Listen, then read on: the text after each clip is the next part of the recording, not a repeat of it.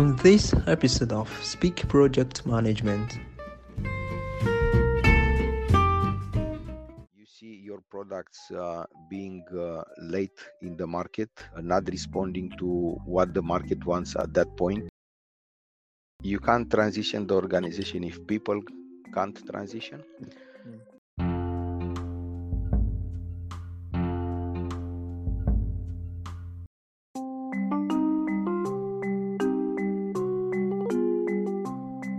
Hi Dan, nice to have you join me on this session, Dan. Okay. It was a great moment with you, Dan, the last session. I enjoyed the last session we had together. Me too. So great to have you. Thanks. So, as you know, many project professionals and organizations have planned to adopt the agile methodology on their projects, but most of them aren't so sure when it's best to take the switch, right? Yeah.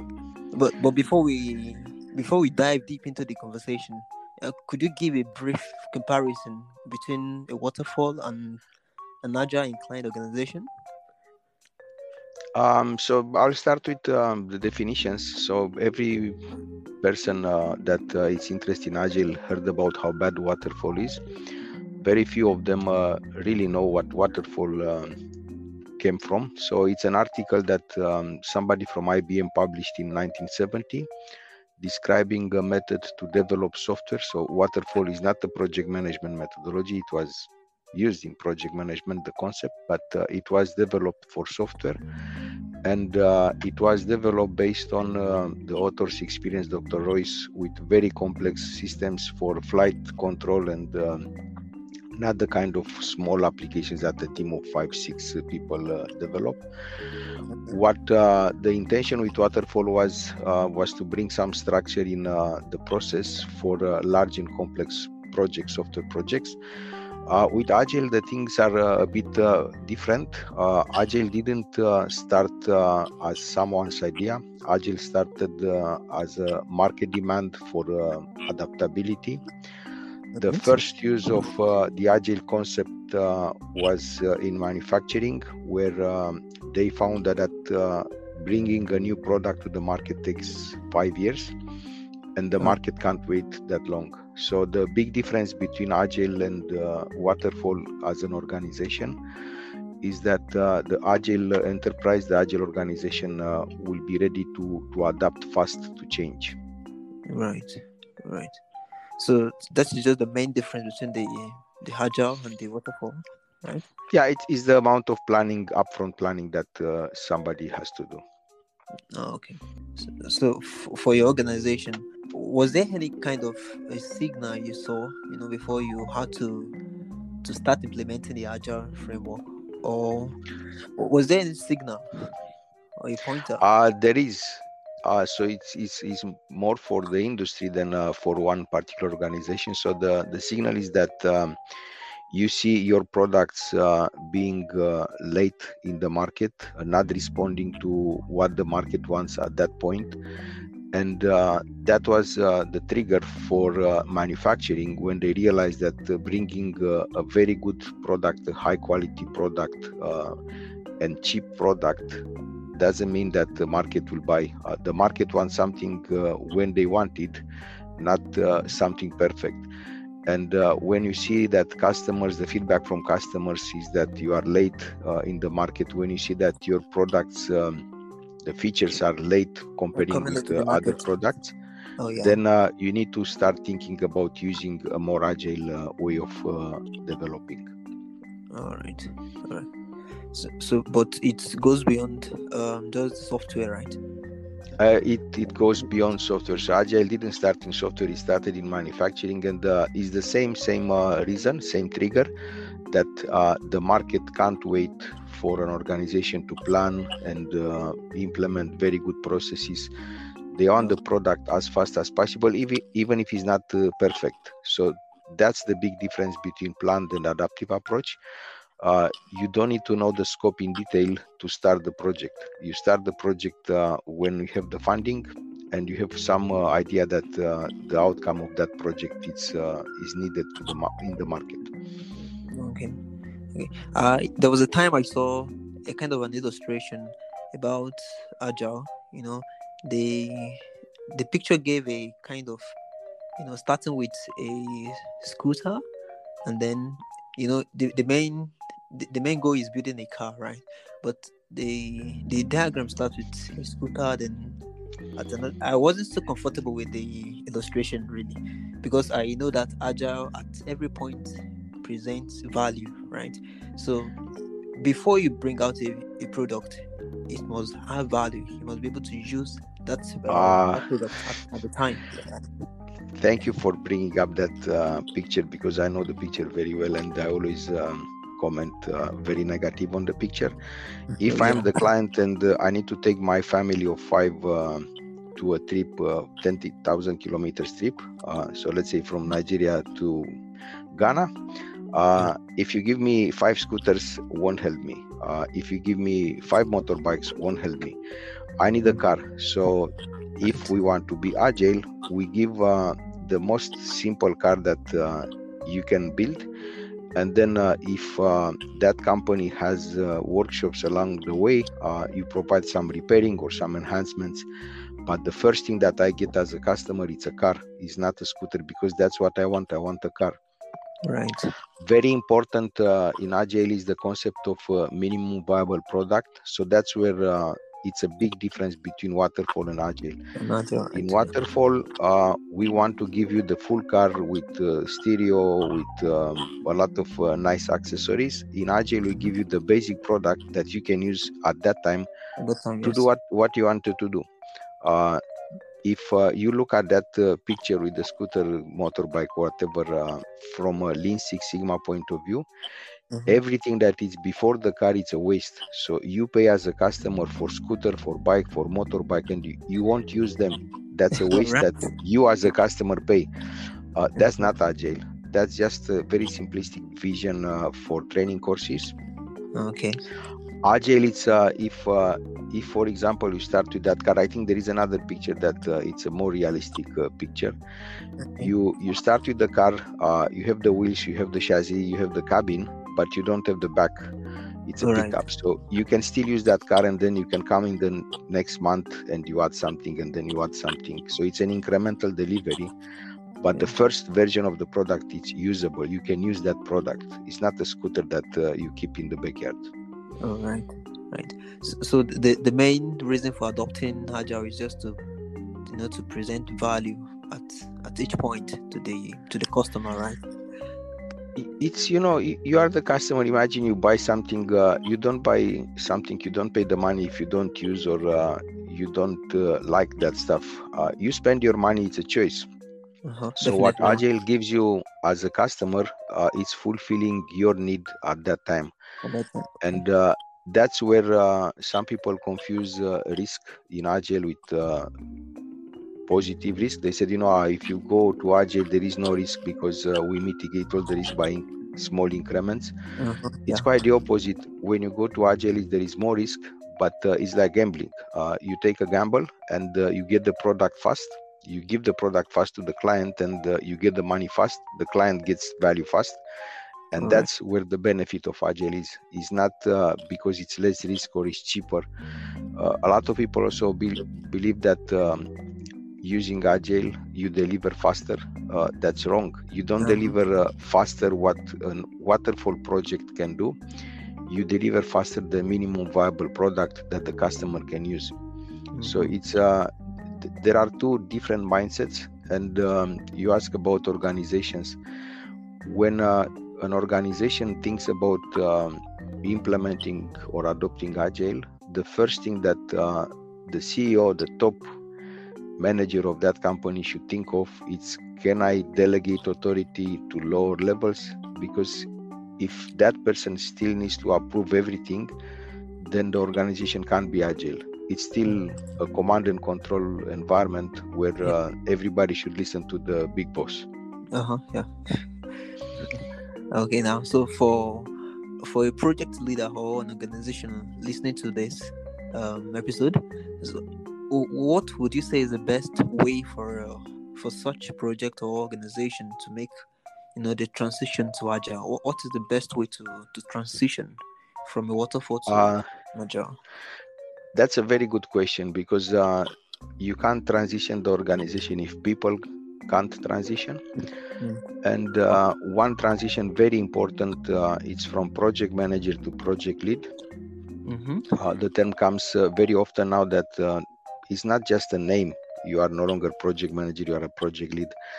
For me, a project lead, it's somebody who knows how to use traditional methods, knows how to plan, knows how to manage budget, knows how to manage stakeholders. But that person can also be the Scrum Master, can lead a team of developers. And when you say developers, it's not coders. It's people that are building a product. You can build a house, you can build an engine, you are still a developer, you are developing that thing.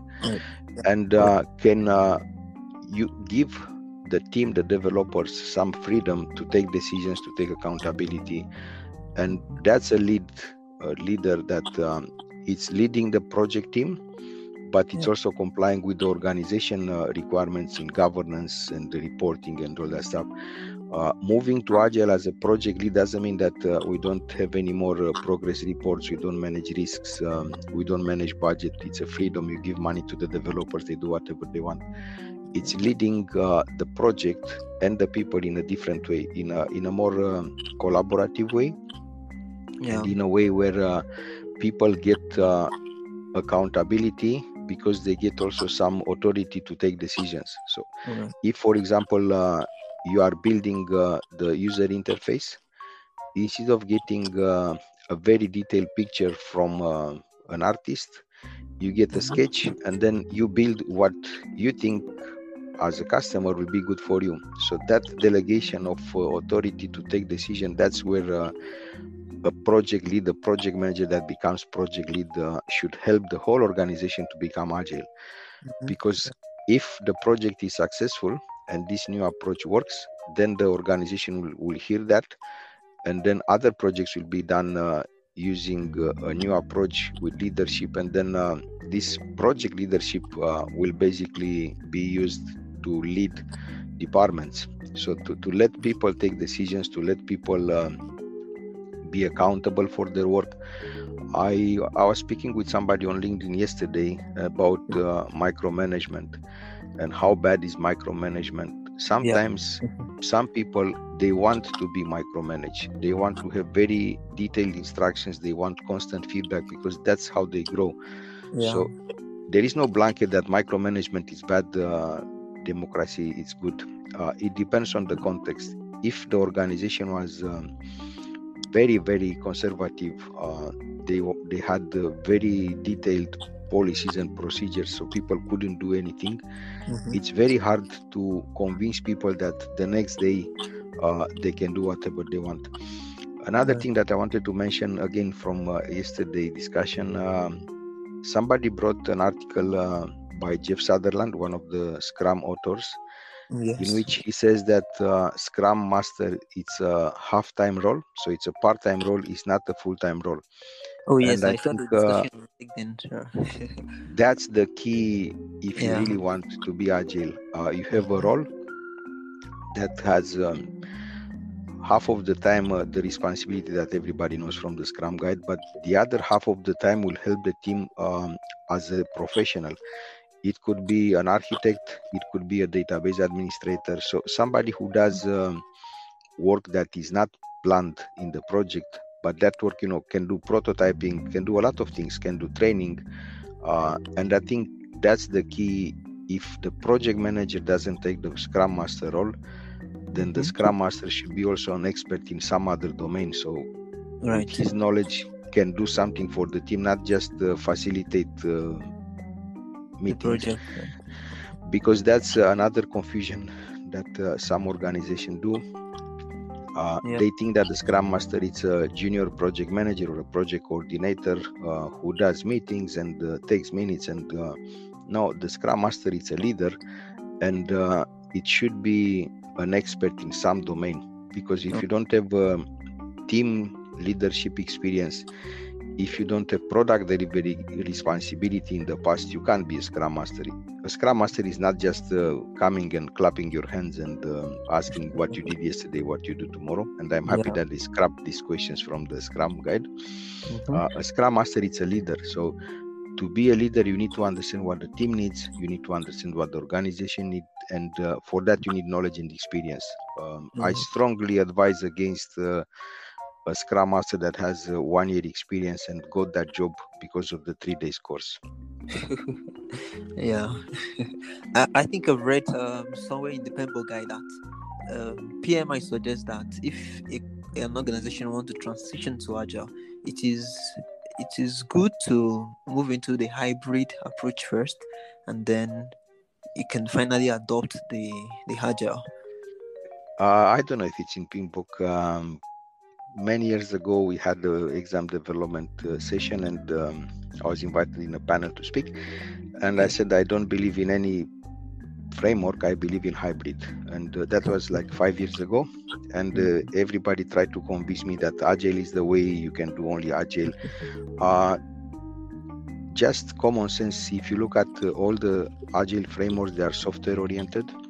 Yeah. And it's very hard to believe that something that was built for software will work in construction or manufacturing or whatever. So you do need to adapt. And I'm a big supporter of Scrum as a container. So Scrum is so light and so simple that everybody can understand the process of daily stand-ups, retrospective, a bit of planning. Yeah, but on top of that, as you go and as you grow, you'll start using real planning, not story points.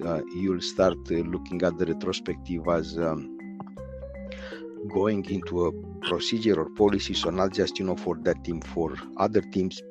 So you still have a hybrid approach where what we learned in project management with lesson learned, planning, initiation are still valid things, but they are done it a bit different at smaller scale. So instead of having one lesson learned at the end of the project, you have retrospectives, and based on the retrospectives, you build policies and procedures for other teams. So I'm strongly believe that there is no black and white; it's always hybrid. It looks like I love the hybrid part too, right? DA, this discipline Agile that PMI bought, the framework, it's a hybrid. So I know very well the authors, I know the framework. What they did very, very well, they introduced the concept of toolbox. So you don't get a methodology, you do this and this and this prescriptive. You get a set of tools that you can use depending on the context. Yeah, you can pick and from, that right? mindset. It's very important. So you don't rely on something that somebody put on paper 50 years ago or even 20. You use whatever you think is good for you and for your organization, for your project at that time. And that's, I think it's a big mindset shift from traditional thinking where you develop a plan and you are the leader and everybody should follow your plan, to you have a sketch and everybody will contribute to implement that sketch plan and deliver the product. Yeah.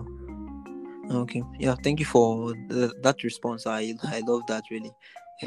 But now, could you please share the benefit of Agile?